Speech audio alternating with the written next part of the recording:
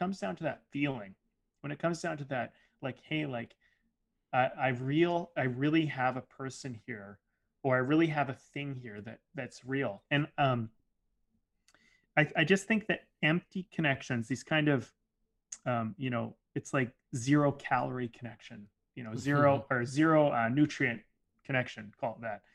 Zero nutrient connections. They're like, they fill you up momentarily, but they leave you feeling hungrier for it in the end, you know?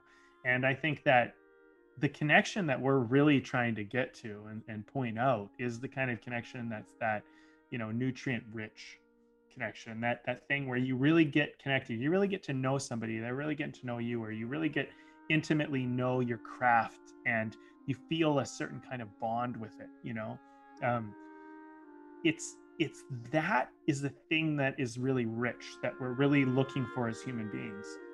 But we will settle, I think a lot of us will settle for like, um, uh, zero nutrient connections, because I think the feeling alone, the feeling of loneliness, it can be so strong in us that we'll settle for things that are just, I just want somebody to talk to, you know.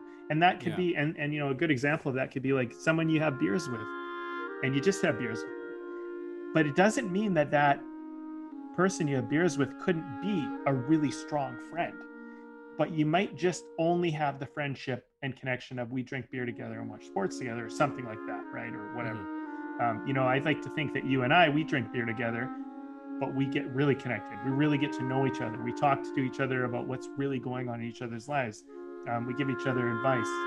You know, um, we listen, right? And these things took time to build. We didn't have that day one when we met.